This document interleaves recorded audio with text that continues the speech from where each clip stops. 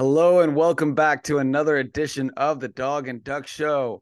It is week 12.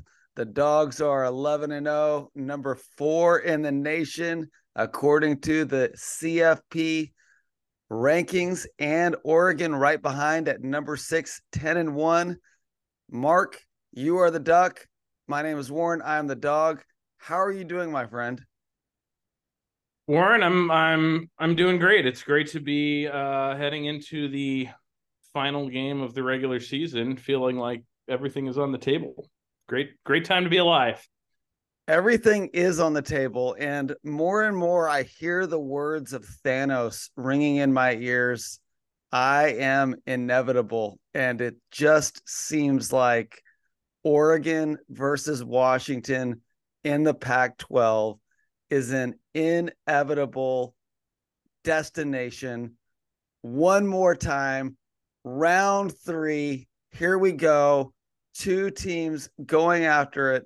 And man, I cannot wait. This is crazy what Warren, we're you seeing. you are. I see what you're trying to do here. You were trying to bait me. I'm not going to go there. Oregon's got another game. So does Washington against a Cougar team that's coming in red hot. We can't let ourselves get down that road quite yet. We gotta take care of business for one more week against in-state rivals, which can never be discounted. Well, let's get into it because your opponent this Saturday was our opponent last Saturday. This is the second time in the last 3 weeks that this has happened where Washington has eliminated a team from their Pac-12 title hopes, only to then come and play the Ducks. A little bit less enthused, a little bit less defeated, but I have no doubt that these Beavers are going to come into the Civil War, the Platypus Cup, whatever you want to call it, with as much fire in their bellies as they can possibly muster. But they were ready for the Dogs this past Saturday. It was a monsoon. It was a Pacific Northwest showdown. And the Dogs, once again, came out as the Washington Acrobats, as you like to call them, Mark, and found a way to win this game 22-20 with the game on the line as the seconds ticked off. Mark, I know you were watching the game. What was going through your brain as you saw the way that game unfolded? Yeah, I've been watching from a different vantage point because along with my fellow Duck fans, I think we're all of the same mind that an undefeated Washington ultimately is in Oregon's best interest for their own playoff positioning, the chance to take revenge against an undefeated Washington, and at the same time, every time Washington is in one of these close games, I find myself pulling for whatever team is trying to finally do them in. And it feels like deja vu, Warren. I mean, once again, here it is. You have a team that has the ball with the destiny in their own hands, down by 2 points. If they go down and kick a game winning field goal, we're talking about Kalen DeBoer's weird decision to go for two that didn't work out and how that left, them vulnerable to a game winning field goal. And Oregon State faces a 4th and 5, which is a little too far for them to run that quarterback keeper with DJU or to just give the ball to Damian Martinez. And sure enough, the Washington defense comes through again. By my count, Warren, I think it's like 6 games in a row that they've had a stop on 4th down in the final 5 minutes of a game. It's just that's the kind of season this team is having. It has been one of the more unforgettable seasons. There's no doubt about it. And it's like however you want to look at it, you can kind of create your own narrative. I think for a lot of Husky fans, they look at it and they say, every single one of these games we could have blown open if not for one or two critical errors. In this game, of course, we get the interception. We have the opportunity to go up 29-10 in the third quarter. And we have basically a 3-and-out with 2 penalties, a field goal that ends up, going through, but there's a penalty. We kick it again. We miss the second time around. Oregon State marches down the field methodically for over 10 minutes, scores a touchdown, and all of a sudden, what could have been a 19-point lead is now a 5-point lead. And who knows what's going to happen next. It just feels like every single game since the Arizona game, we've had these kind of outcomes where we just can't seem to blow the doors open. But then again, for the non-Husky fan, your narrative is as just as much true. And that is somehow the Dogs seem to just find a way or luck into a way to win the game. But you know what's so interesting, Mark, and by the way, guys, if you don't read Mark's moments, highly encourage it. Mark, tell everybody real quick how they can read your blog, Mark's Moments. It's a Substack account, so it's mschmore.substack.com is the way to find it. And I've been writing about 3 times a week recently. I usually do some sort of Pac-12 recap on Monday. That's the Washington acrobats that Warren mentioned, is a phrase I coined to try to describe the stunts that Washington continues to pull each week. And then I've been doing a series of top 10 lists for Pac-12 history. Just did top 10 defensive backs in Pac-12 history. Next week, I'll be doing top 10 coaches in Pac-12 history. And then on Friday, I do something Oregon-centric, looking back at a different rivalry each week for Pac-12 rivals for Oregon. And so, of course, this weekend, I'll be looking back at the great history of the Civil War, Platypus Cup, whatever you want to call it, Oregon and Oregon State. Yeah, it's great stuff. And so definitely check out Mark's Moments. They're so good. And Mark's done a great job of chronicling all the things that are happening in the Pac-12 in this final historic year. But, you know, as I was saying, this is a season where we have seen the Huskies win in almost every way imaginable. We've won with special teams. We've won with outstanding defense. We've won with incredible offense. We've won where one half the offense was succeeding and the defense was flailing. And then the very next half, the defense is succeeding and the offense is flailing. And once again, Oregon State kind of falls into that category. The first half, the Huskies score on their opening drive. They're up 22-10 at halftime. And you're thinking, okay, I like the way that this game is unfolding. And then all of a sudden, the Husky offense becomes inept. It can't move. It's 3 and outs. It seems like all they know to do is either to run the ball into a pile or try to chuck the ball deep to Rome Odunze and hope for a penalty. But yet at the end, when that first down was needed to run the clock out, what did Penix do? He went to numero uno. He sends the ball over to Rome Odunze, gets the first down, and takes care of business, fires the arrow off, as I know all of the adoring Duck fans love to see that that image of Penix firing off his arrow.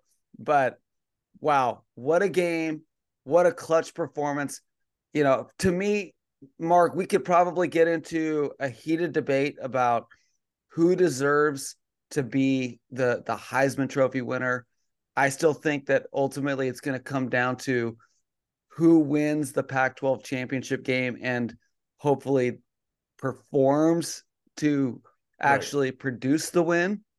I really believe that's going to be the winner of the Heisman Trophy this year. Same thing with the Biletnikoff. And I think, to me, you know, you've got pretty similar statistics among the top candidates, but I can't think of anybody who has had more clutch catches at the absolutely critical moments than Rome Odunze this season. And so it's just a special thing to watch if you're a Husky fan right now.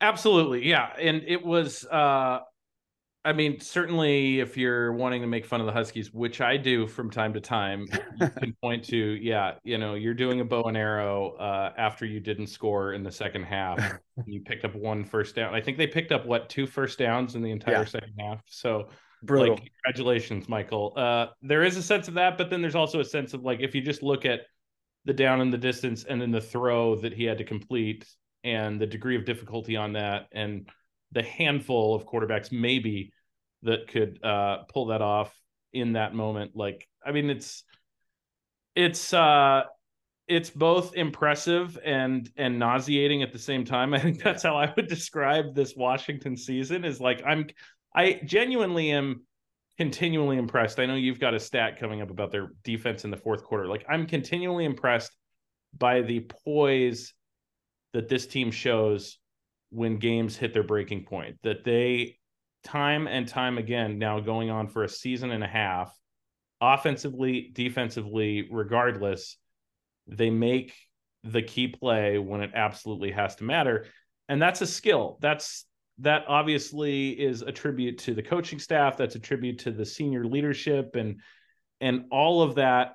So I can like objectively look at that and say there's something really special about what this team can do. And I've even thought through who are the historical examples. Is it possible to take this as far as a national championship? Like, I can look at it through that objective lens. And then I can also look at it through the lens of like this team, like for how much talent they have, for how much talent you boasted about them bringing back guys that didn't go to the NFL, like this team shouldn't having to be scratching and clawing every single week. And the team that I saw beat Oregon in the middle of October shouldn't have to scratch and claw to win every single week. So that tells me that there's something that is a little bit off, but it's obviously not off enough to cause them to lose a game yet. Yeah. And it may not. We may be having the same conversation in January and they're playing for the national title and they just keep finding a way to pull out these games. Or they may run into a buzzsaw at some point and get a little bit exposed in some of these areas. And that's the great thing about this debate is both sides are right until we have proof one way or the other. That's right. Yeah. And certainly there's a lot of folks out there that think that buzzsaw is colored green and yellow. And we'll find out soon enough. But Mark, I saw this tweet on X the other day, and it was put out by Evan Feather, but apparently it was actually written by Joel Dombrow. I don't even know if I'm saying his name right, but I got to read this. It's like a poem, although it doesn't rhyme, but I think it really captures the essence of what we've been talking about. He wrote, "We've won against ranked teams at home. We've won against ranked teams on the road. We've won in the sun. We've won in the driving rain. We've won with the flu. We've won with key injuries. We've won when being held. We've won when losing the turnover margin. We've won with turnovers in the red zone. We've won when dropping a pick six before crossing the end zone. We've won when the ball doesn't bounce our way. We've won with Pac-12 refs. We've won while nearly leading the nation in penalties. Winners win." So good summary there by Joel. And Mark, you mentioned the Can I just defense. real quick? Can I just Yeah. it's a great summary, and I think my favorite line is the "we've won with Pac-12 refs" because there is no doubt that the undefeated Huskies have had their fair share of calls in their favor against some of the lesser touted teams on their schedule. So I thought that was great to include that the Pac-12 refs have played a key role of helping the Huskies along the way. Yeah, it's so interesting how fans see what they want to see, isn't it? I think for every missed call for the Huskies, Husky fans can point to 10 calls that should have been made or were made in error that ended up penalizing them. So, I mean, it's hard to say that the Huskies have gotten a break when they're one of the most penalized teams in the nation, but Yeah, like I said, that is a good point. There certainly are a few pointed examples that I know our friends in Tempe, Arizona might point to, and perhaps in Stanford as well. But Mark, the last 5 games, this is the point total by opposing offenses in the fourth quarter against my Washington Huskies. Oregon State 3, Utah 0, USC 0, Stanford 7, ASU 0, and then of course Oregon 7 points. So really, whatever it is that they're doing in the fourth quarter, they're coming up big. They're coming up clutch when they need it. The question mark that I think most Husky fans are asking is, could they possibly just for one game put it all together? I Well, mean, yeah, I mean let's that's just give me yeah. one game of just complete defense, please. I think that's the question that everybody's asking, whether you're rooting for the Huskies or against the Huskies. Like, I mean, Warren, I pulled a stat just to illustrate this. That's not trying to make a point about this Washington team against any other team. Last year in conference play, the Washington Huskies outgained opponents by an average of 114 yards a game. Yeah. This year in conference play, the Washington Huskies are outgaining opponents by an average of 4 yards per game. I didn't misspeak. 4 yards per game of advantage margin. Like, it doesn't take a mathematician, and this is not like it's not like the Huskies have like an overwhelming edge in the turnover margin that Mm-hmm. they've actually lost the turnover margin collectively for the season.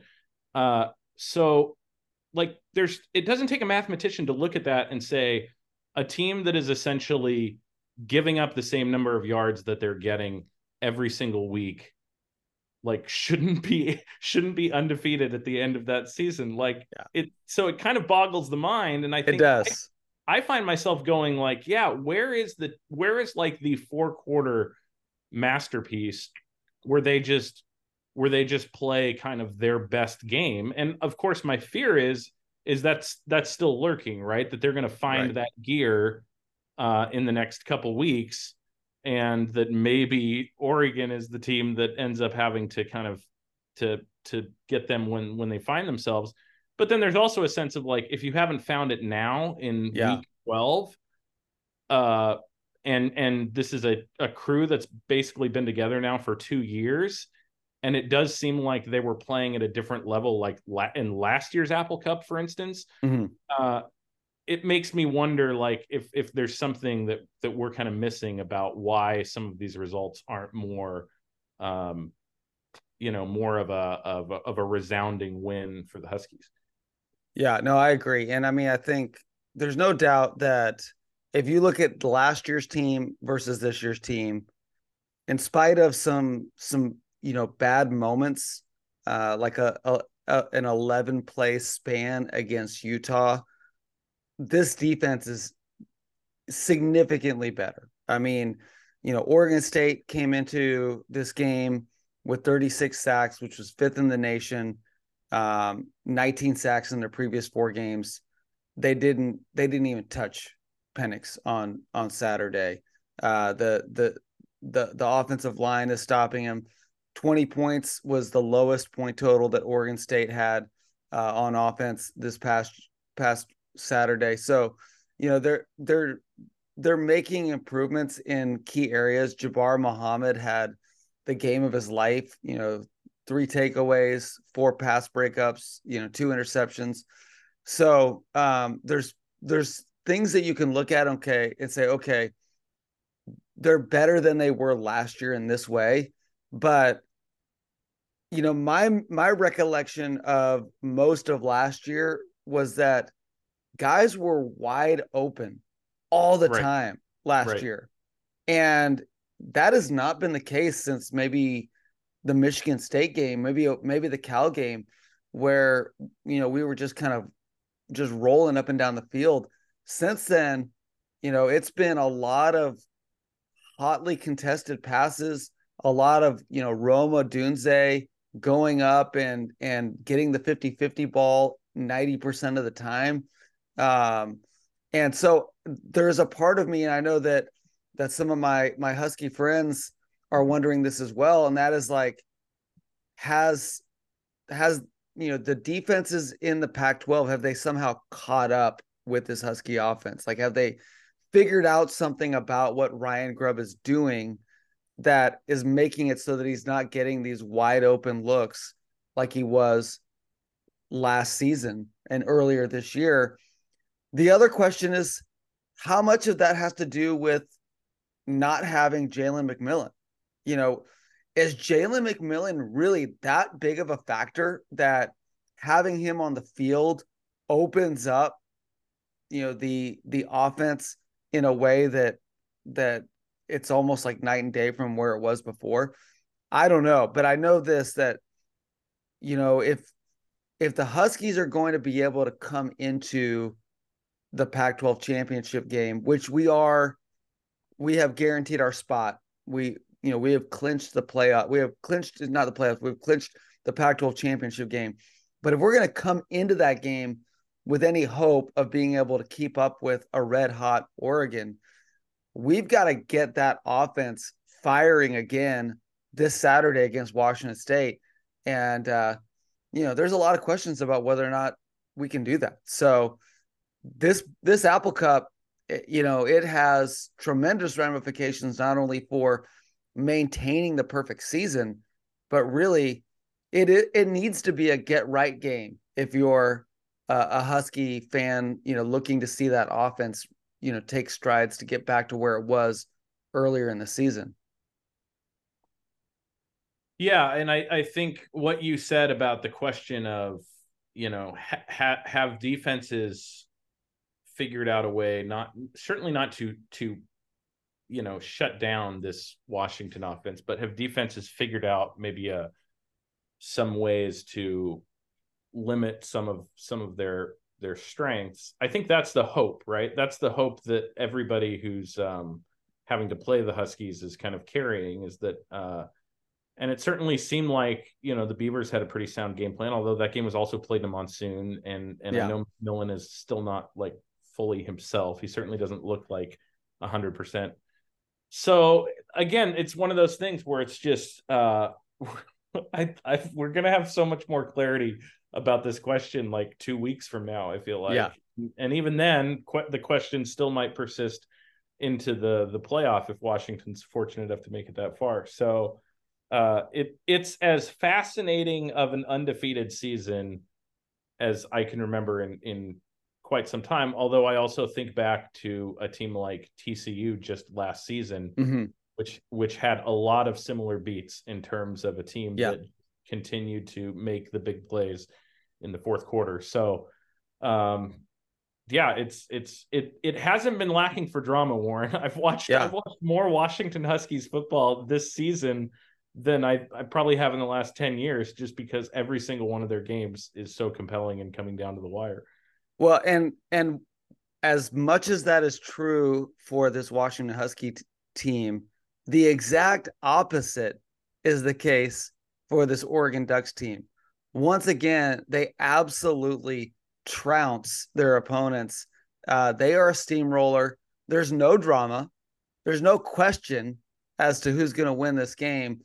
The Ducks roll over Arizona State 49-3, and it was over like within minutes. It seemed like 70-yard pass, 80-yard pass, 70-yard pass, just one after the other.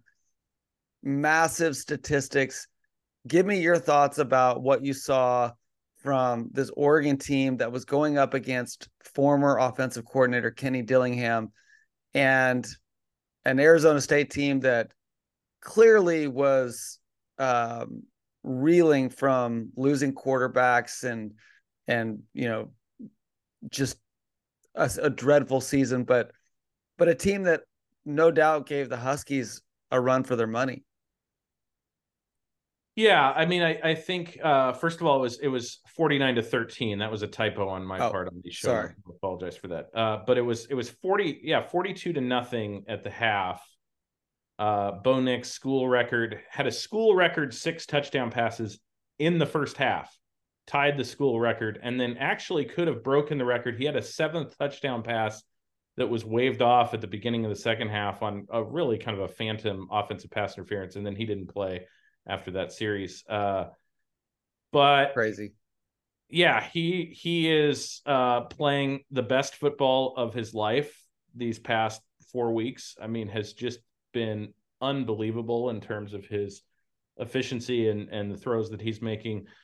2 of his touchdowns went to Troy Franklin. Troy Franklin now owns or shares the school records for single season receiving yardage, single season touchdowns. He leads the nation in both of those categories. So quite the mark for him. You've got Bucky Irving, who gets to 1,000 yards for a second consecutive season. That joins a club of Oregon running backs that only includes Ontario Smith, LaMichael James, and Royce Freeman. So that's pretty elite company that Bucky Irving finds himself in. And then, what can you say about the defense? They pitched a shutout in the first half. I saw a stat that only Georgia and Oregon are among the top 10 teams in the nation in scoring offense and scoring defense. And when you consider that they were, I think, 70th in scoring defense last season, that's a pretty significant improvement. So, it's hard to take too much from this game. Like you said, Arizona State is really outmanned. They lost 55-3 2 weeks ago to Utah. They pulled it together and kind of pulled some kind of incredible upset over UCLA. But I think we got the version that lost 55-3 to Utah. Like, this is a team that is just, they've been beaten down. This is not the same team that took the Huskies down to the wire. They don't seem to have that same spark and energy to them. But at the same time, like, how many times have you seen a team outscore another team 42 to nothing and a half? Like, it's hard not to be impressed by that. Especially a Pac-12 team. I mean, it's one thing to do it against Sacramento State or Portland State or something like that, but a Pac-12 team, even if they're a bottom dweller, still has a little bit more pride than that. Yeah. Mark, I want to put you on the spot a little bit, because I think maybe it was 5-6 weeks ago. We were talking. I can't remember if it was on the pod or just off the air, but we were talking about how, you kind of were framing this as like, this year is more special for Washington Husky fans than it is for Oregon fans, because the Huskies have this generational player in Michael Penix and a generational trio and McMillan and Odunze and Polk. But now that Nix and Franklin and Irving have kind of gotten on this epic run, I would love for you just to maybe kind of just give me a cursory overview of where those 3 guys kind of fall in their respective positions as Oregon legends. Like, I would assume that at the very top of the quarterback mountain for the University of Oregon is Mariota, but where does Nix come in behind that? Like, is he number 2? Is he like number 5? Yeah. Based on what he's done in the 21 games that he's played as an Oregon Duck, how would you rank him in your maybe top tier of Oregon quarterbacks? I'm glad you asked that question. We did not talk about this ahead of time, but this has been something that I have thought about. My ceiling for this Oregon team has gradually increased kind of with each week that has gone by.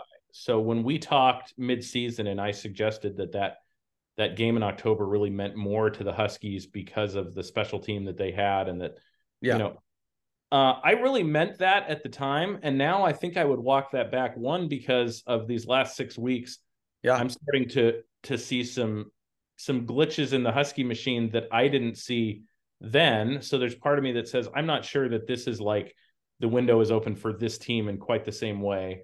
But also I feel like I actually came out of that Washington game feeling better about Oregon's chances in the long term than I did going in a weird way. That doesn't usually happen.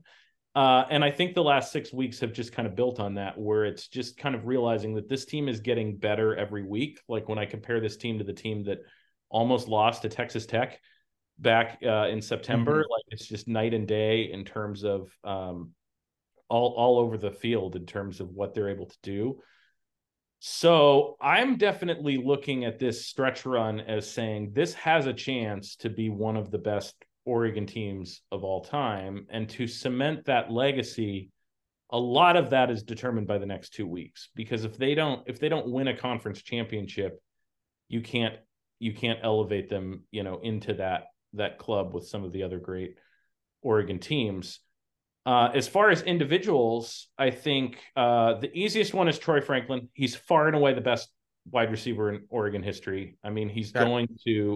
he's already got now the major single season records. I think he's tied with four other great Oregon receivers for the career touchdowns record. And he's done that in less than 3 years. And all of those guys are 4-year players.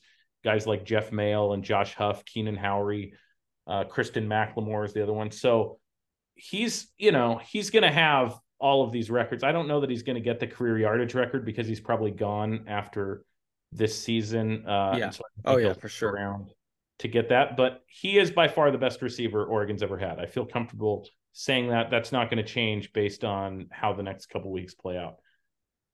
Bucky Irving, like I mentioned, he's in this club with three other Oregon running backs, great Oregon running backs. For back-to-back 1,000-yard seasons. There's a couple other guys that didn't have back-to-back seasons that I would certainly put in that same stratosphere, Kenyon Barner and Jonathan Stewart being the two that immediately come to mind. But I think Bucky he's in that club. He's not in the LaMichael James, Royce Freeman club. I think those two Okay. are like different level. LaMichael James won the Doak Walker Award. Royce Freeman is the all-time leading rusher in Pac-12 history. The numbers that they put up were just insane Yeah. numbers. But I think he's on the short list, and as far as like an entertainment factor, he's going to be a guy that I think Duck fans are going to remember really fondly because of just how tough of a runner he is. Doesn't go down on first contact, fights for extra yards, just such a warrior on the field that I think he's kind of earned a place in the pantheon of Oregon running backs. Bo Nix is the interesting one, right? Mm. From a pure, if you want to just talk pure statistics, Yeah. Bo Nix is having a season right now that is on par with the season that Marcus Mariota had when he won the Heisman Trophy. His completion percentage is 10 points higher than Mm. Marcus Mariota's. Marcus Mariota had 42 touchdowns and 4 interceptions and a quarterback rating of 181. Bo Nix, 35 touchdowns, 2 interceptions, a quarterback rating of 191, 10 points higher. Mariota was much more dangerous on the ground.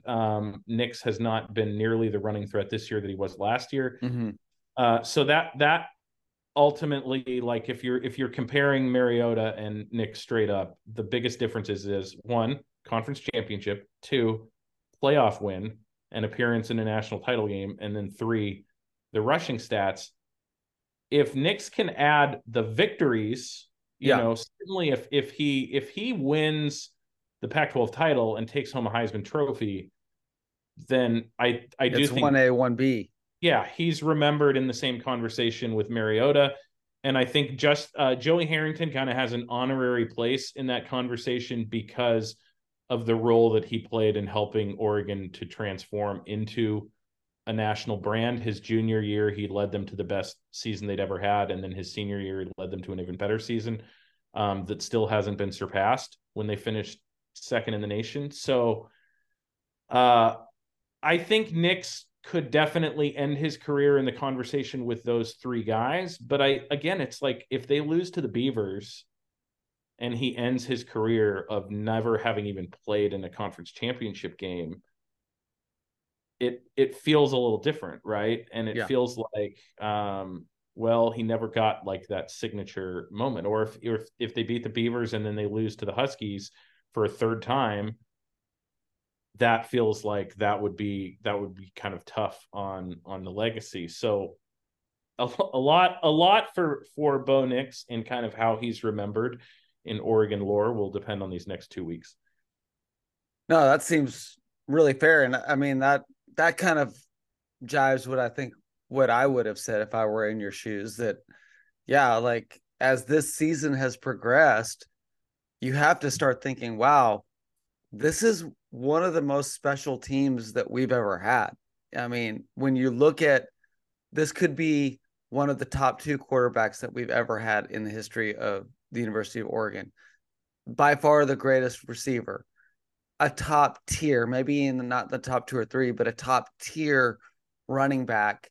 And then, you throw in an offensive line that's one of the best in the nation, a defense that's, creating a lot of sacks and turnovers and all kinds of positive, statistics. And so at some point, you've got to be going, okay, the years like this don't come around every year. Right. So we want to see this, milk it for all it's worth. And so to me, all that does is just amp up how big this year is for both of us and for our teams.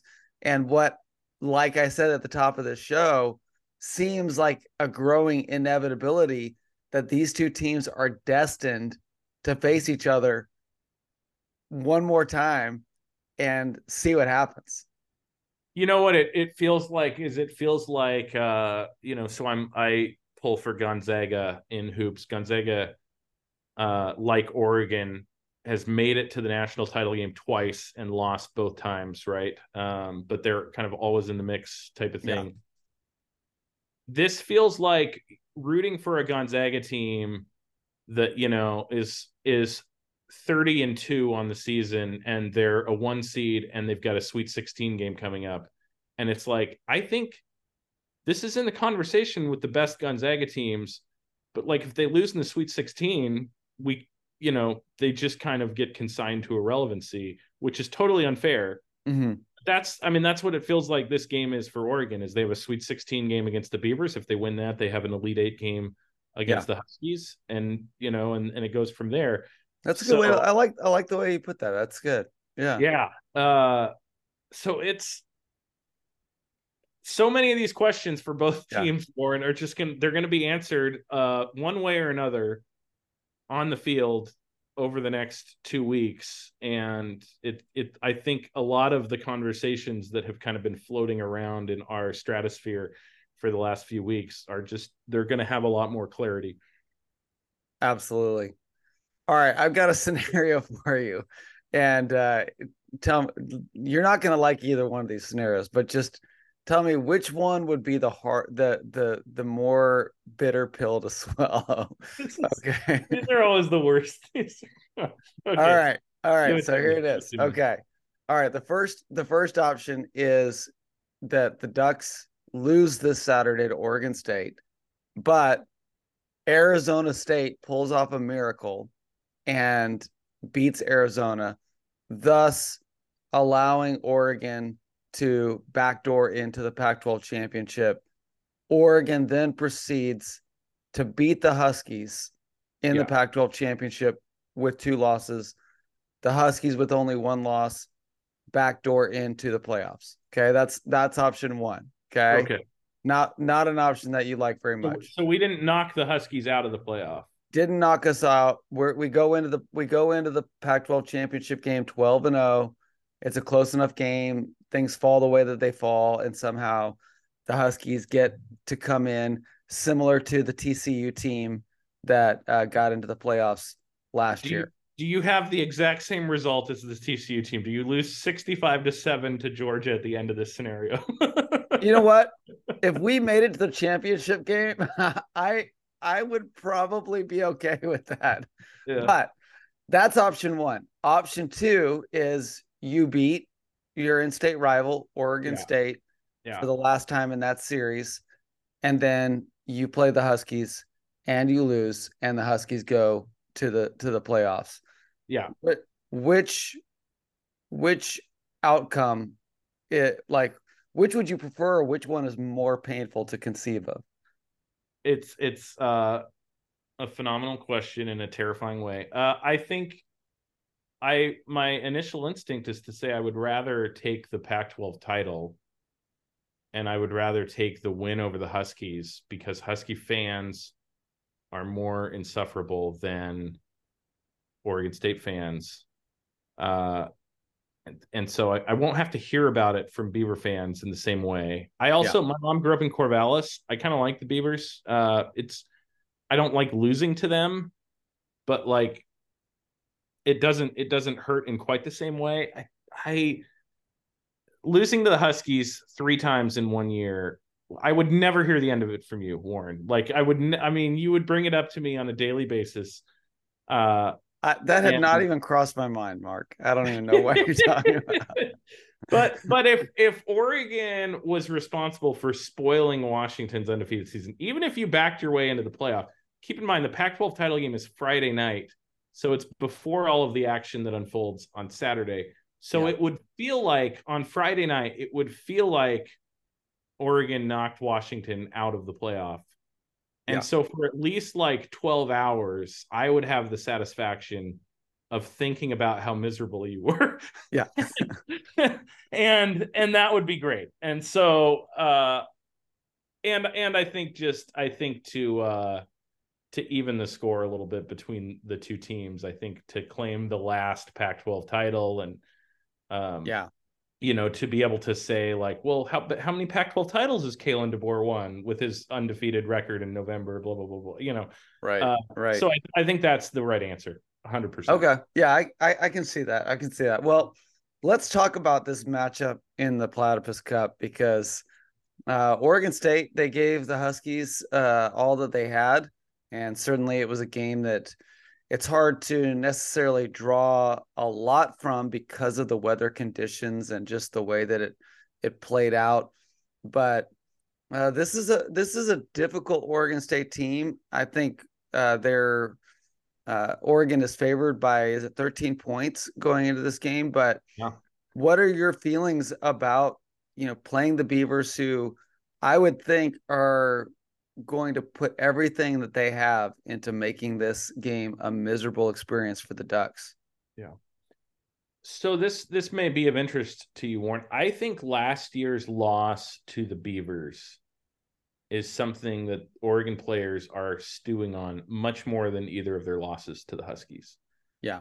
Because of the way that it unfolded. For one, Right. they had a berth in the Pac-12 championship game in their grasp, 21-point lead in the fourth quarter, and then they let the Beavers come back, and it was a meltdown on all sides. It was a meltdown on defense, where they let the Beavs run the ball at will. It was a meltdown on offense when they couldn't convert first downs, and then they drove all the way down the field and had a first and goal inside the 5 and couldn't score.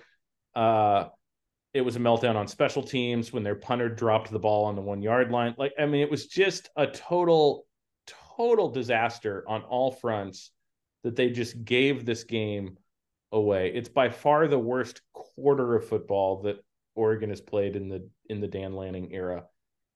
And I think I mean, this has been cited by players in the offseason. It was cited by players in weeks leading up to this week, that it's like the way that they lost that game. And I think especially for the front 7 of the defense, of how they gave up yards after yards to that Oregon State running game with no threat of a pass. Yeah. I think it was embarrassing. I think it's been motivating right now. If you go into the Oregon locker room, the TVs that are mounted in the Oregon locker room are playing the fourth quarter of last year's game on a loop. Players have tried to change the channel, and it's locked. Like, they can't even change the channel. And just that fourth quarter is just playing on a loop all week long. So I think there is all season or just this week? No, just this week. They came in Okay. on Monday, Okay.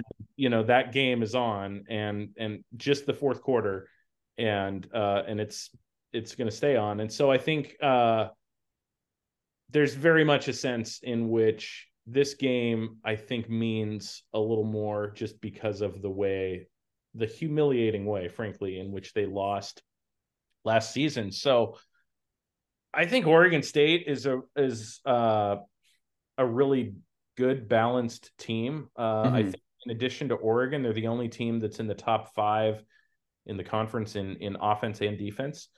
So they're very balanced. They have a great offensive line. They have a great rushing attack. They've got like a real quarterback now, which makes them more of a threat. Like so, I don't take anything lightly about the Beavers as an opponent, Yeah.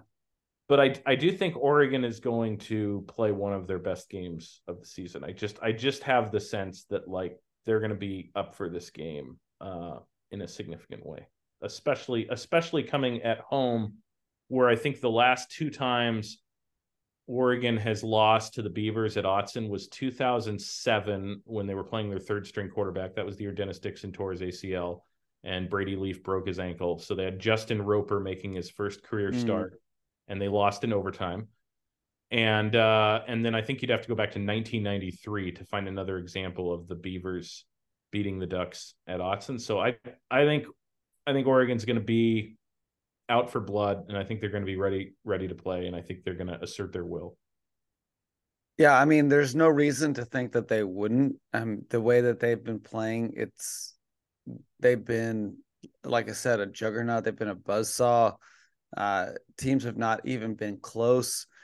I think you made a point earlier about the Huskies that, hey, if they haven't figured it out at this point, you know, what's to say that they ever will at this point in the season? And yet at the same time, uh, there's kind of a part of me that's like, okay, the Huskies are due for a game where they put it all together. And I wonder, like, is there a line of thinking that would say that, hey, as great as the Ducks have been playing, maybe they're due for a game where things don't all go according to plan.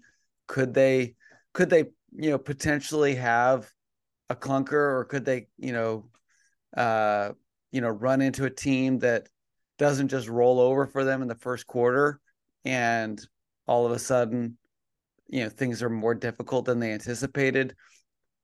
Is that something that you are concerned about at all, or do you just think, hey, what they've been doing the last 5 weeks, there's no way that they can be stopped at this point?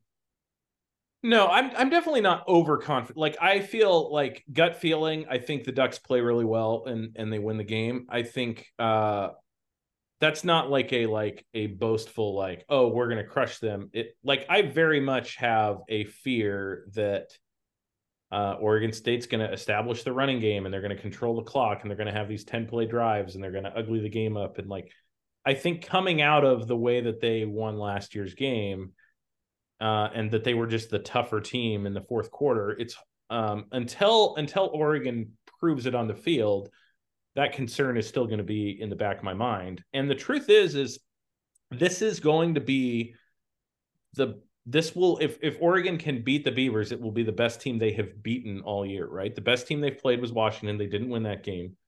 The other best wins that had on their schedule, every single one of those teams has been devalued somewhat since they beat them. Utah is no longer considered in the same way. USC has fallen off the rails. Texas Tech season never really got going because their quarterback got hurt. Colorado was a top 20 team when Oregon played them, and even by the end of that game, nobody considered Colorado a top 20 team anymore. Yeah. So for all of like Oregon's kind of best performances, they don't really have a performance like this of beating a team of Oregon State's caliber. So this is a major challenge. They could absolutely lose this game. It could be one of those games, like you mentioned, where things just kind of aren't firing. But I do think playing at home makes me much more confident that that's not going to happen this week. I Yeah. think if this were at Reser, where the Huskies just experienced what that atmosphere can be like, I would be a lot more kind of concerned about like we just had the first quarter from hell and now we're down 14-3 and this is already making me uncomfortable. Yeah. Yeah.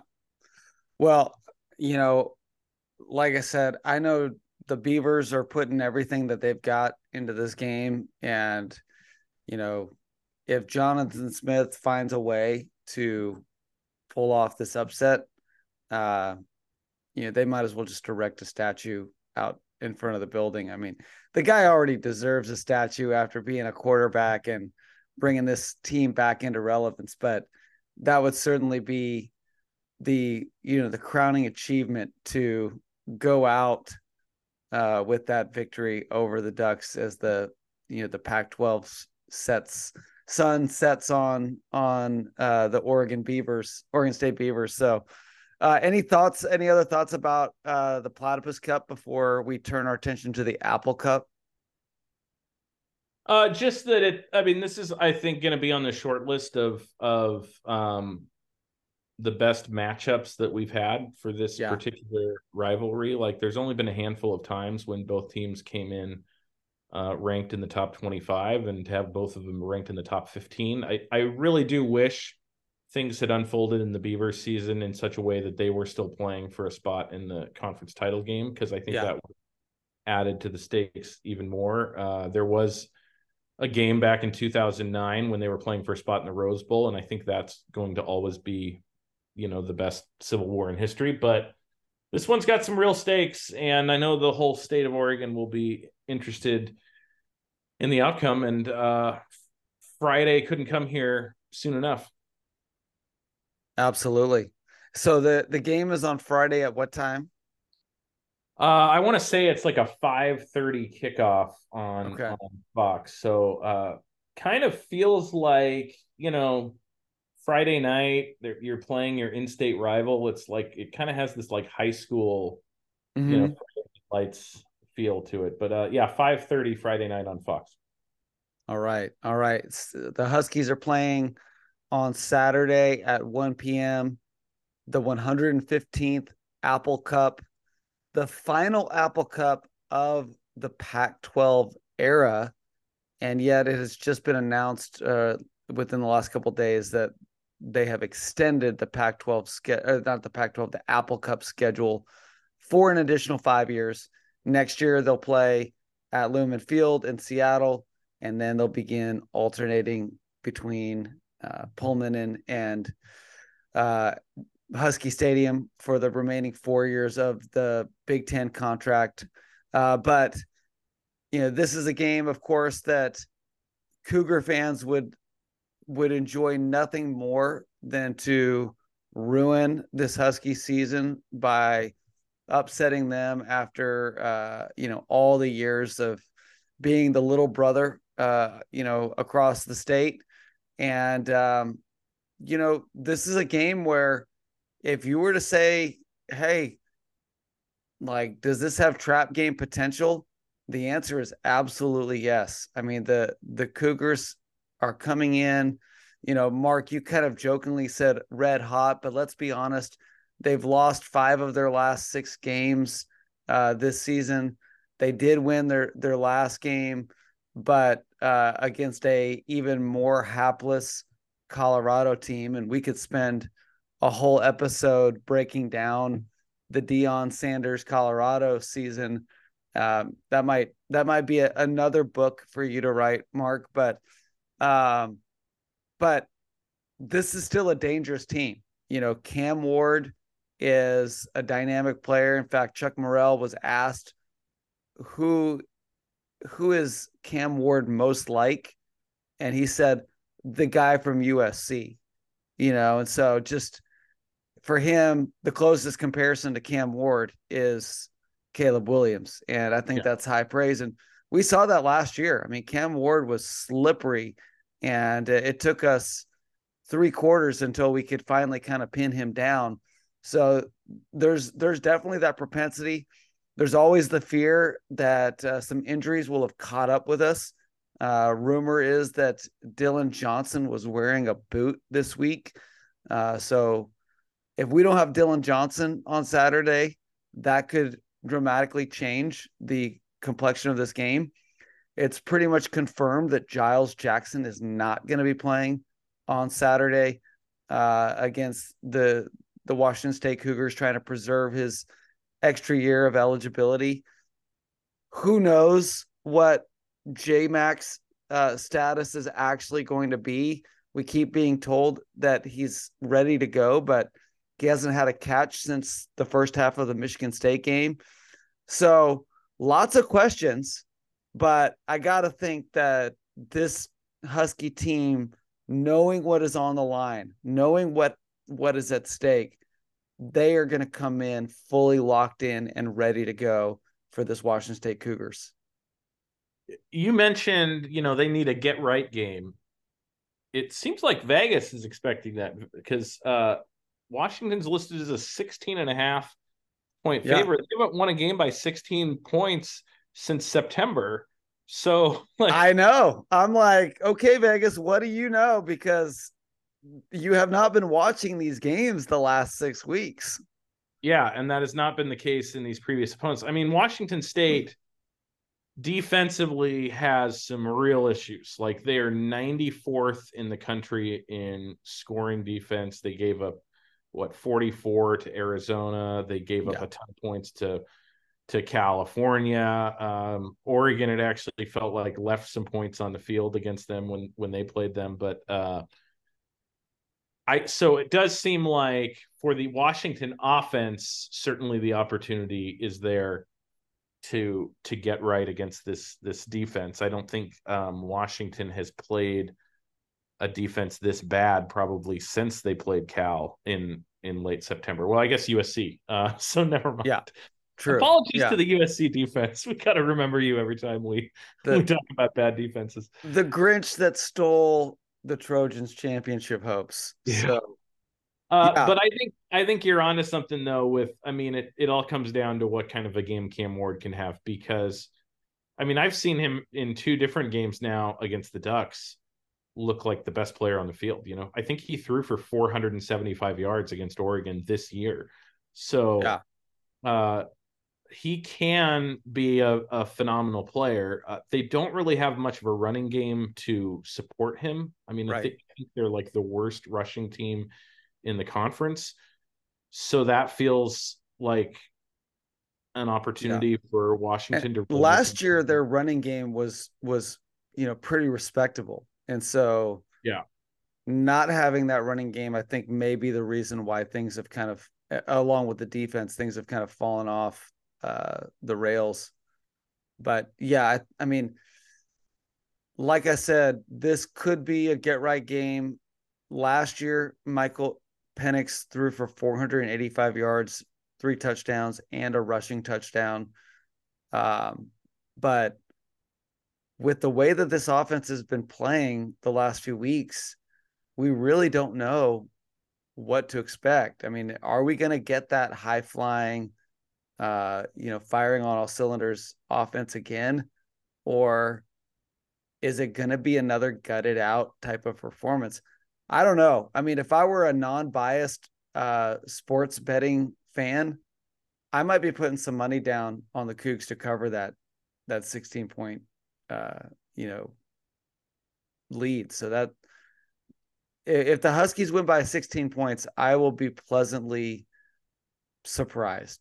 Put it that way. Not because I don't think they're not capable of it. They're absolutely capable of it, but they have not proven that they can do it over the last 6 weeks.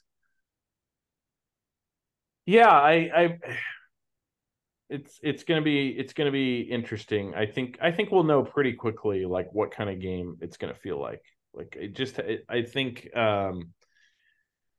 I think by the end of the first quarter, I think you're either gonna be going, oh, here we go again, or you're gonna be looking, it's gonna be 21-3, and you're gonna be feeling like this is our team again.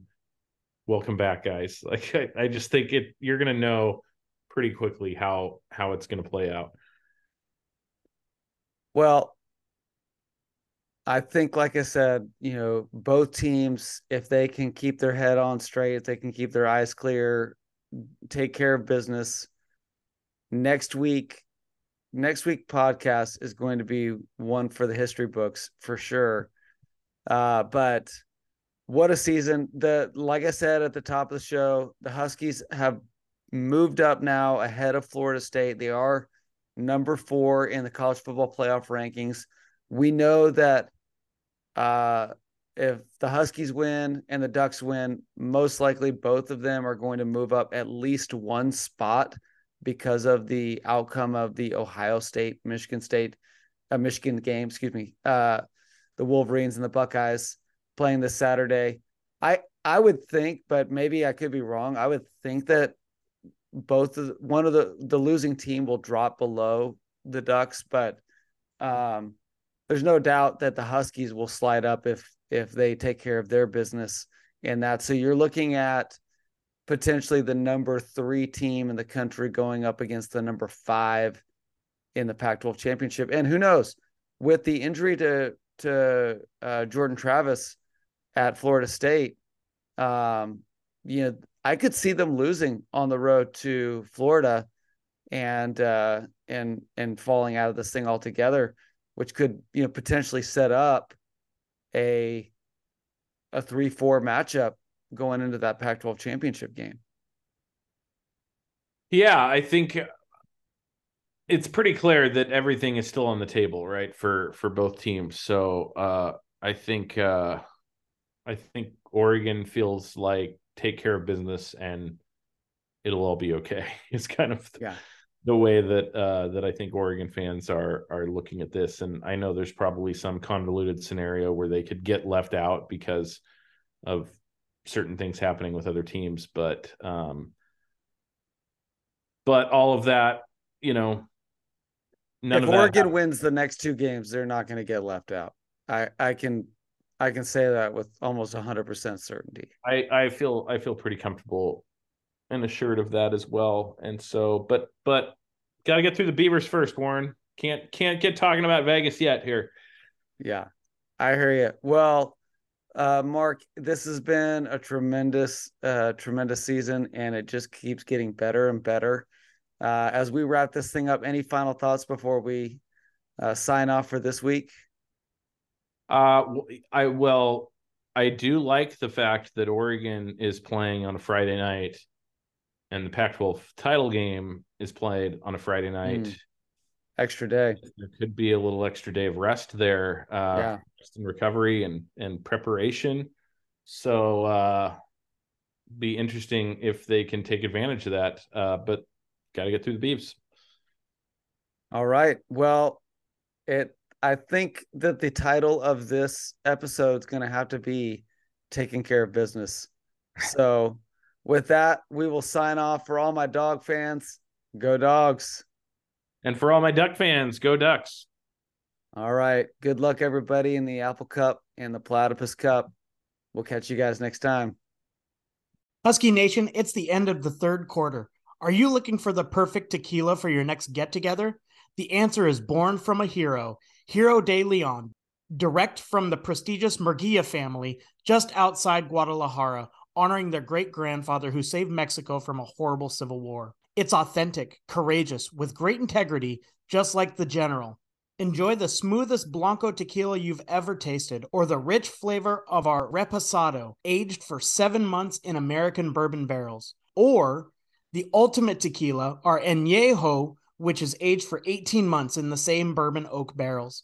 Go to your favorite liquor retailer or restaurant and ask for Hero de Leon, because it's always the end of the third quarter. Imported by Zombie Beverages, Mercer Island, Washington.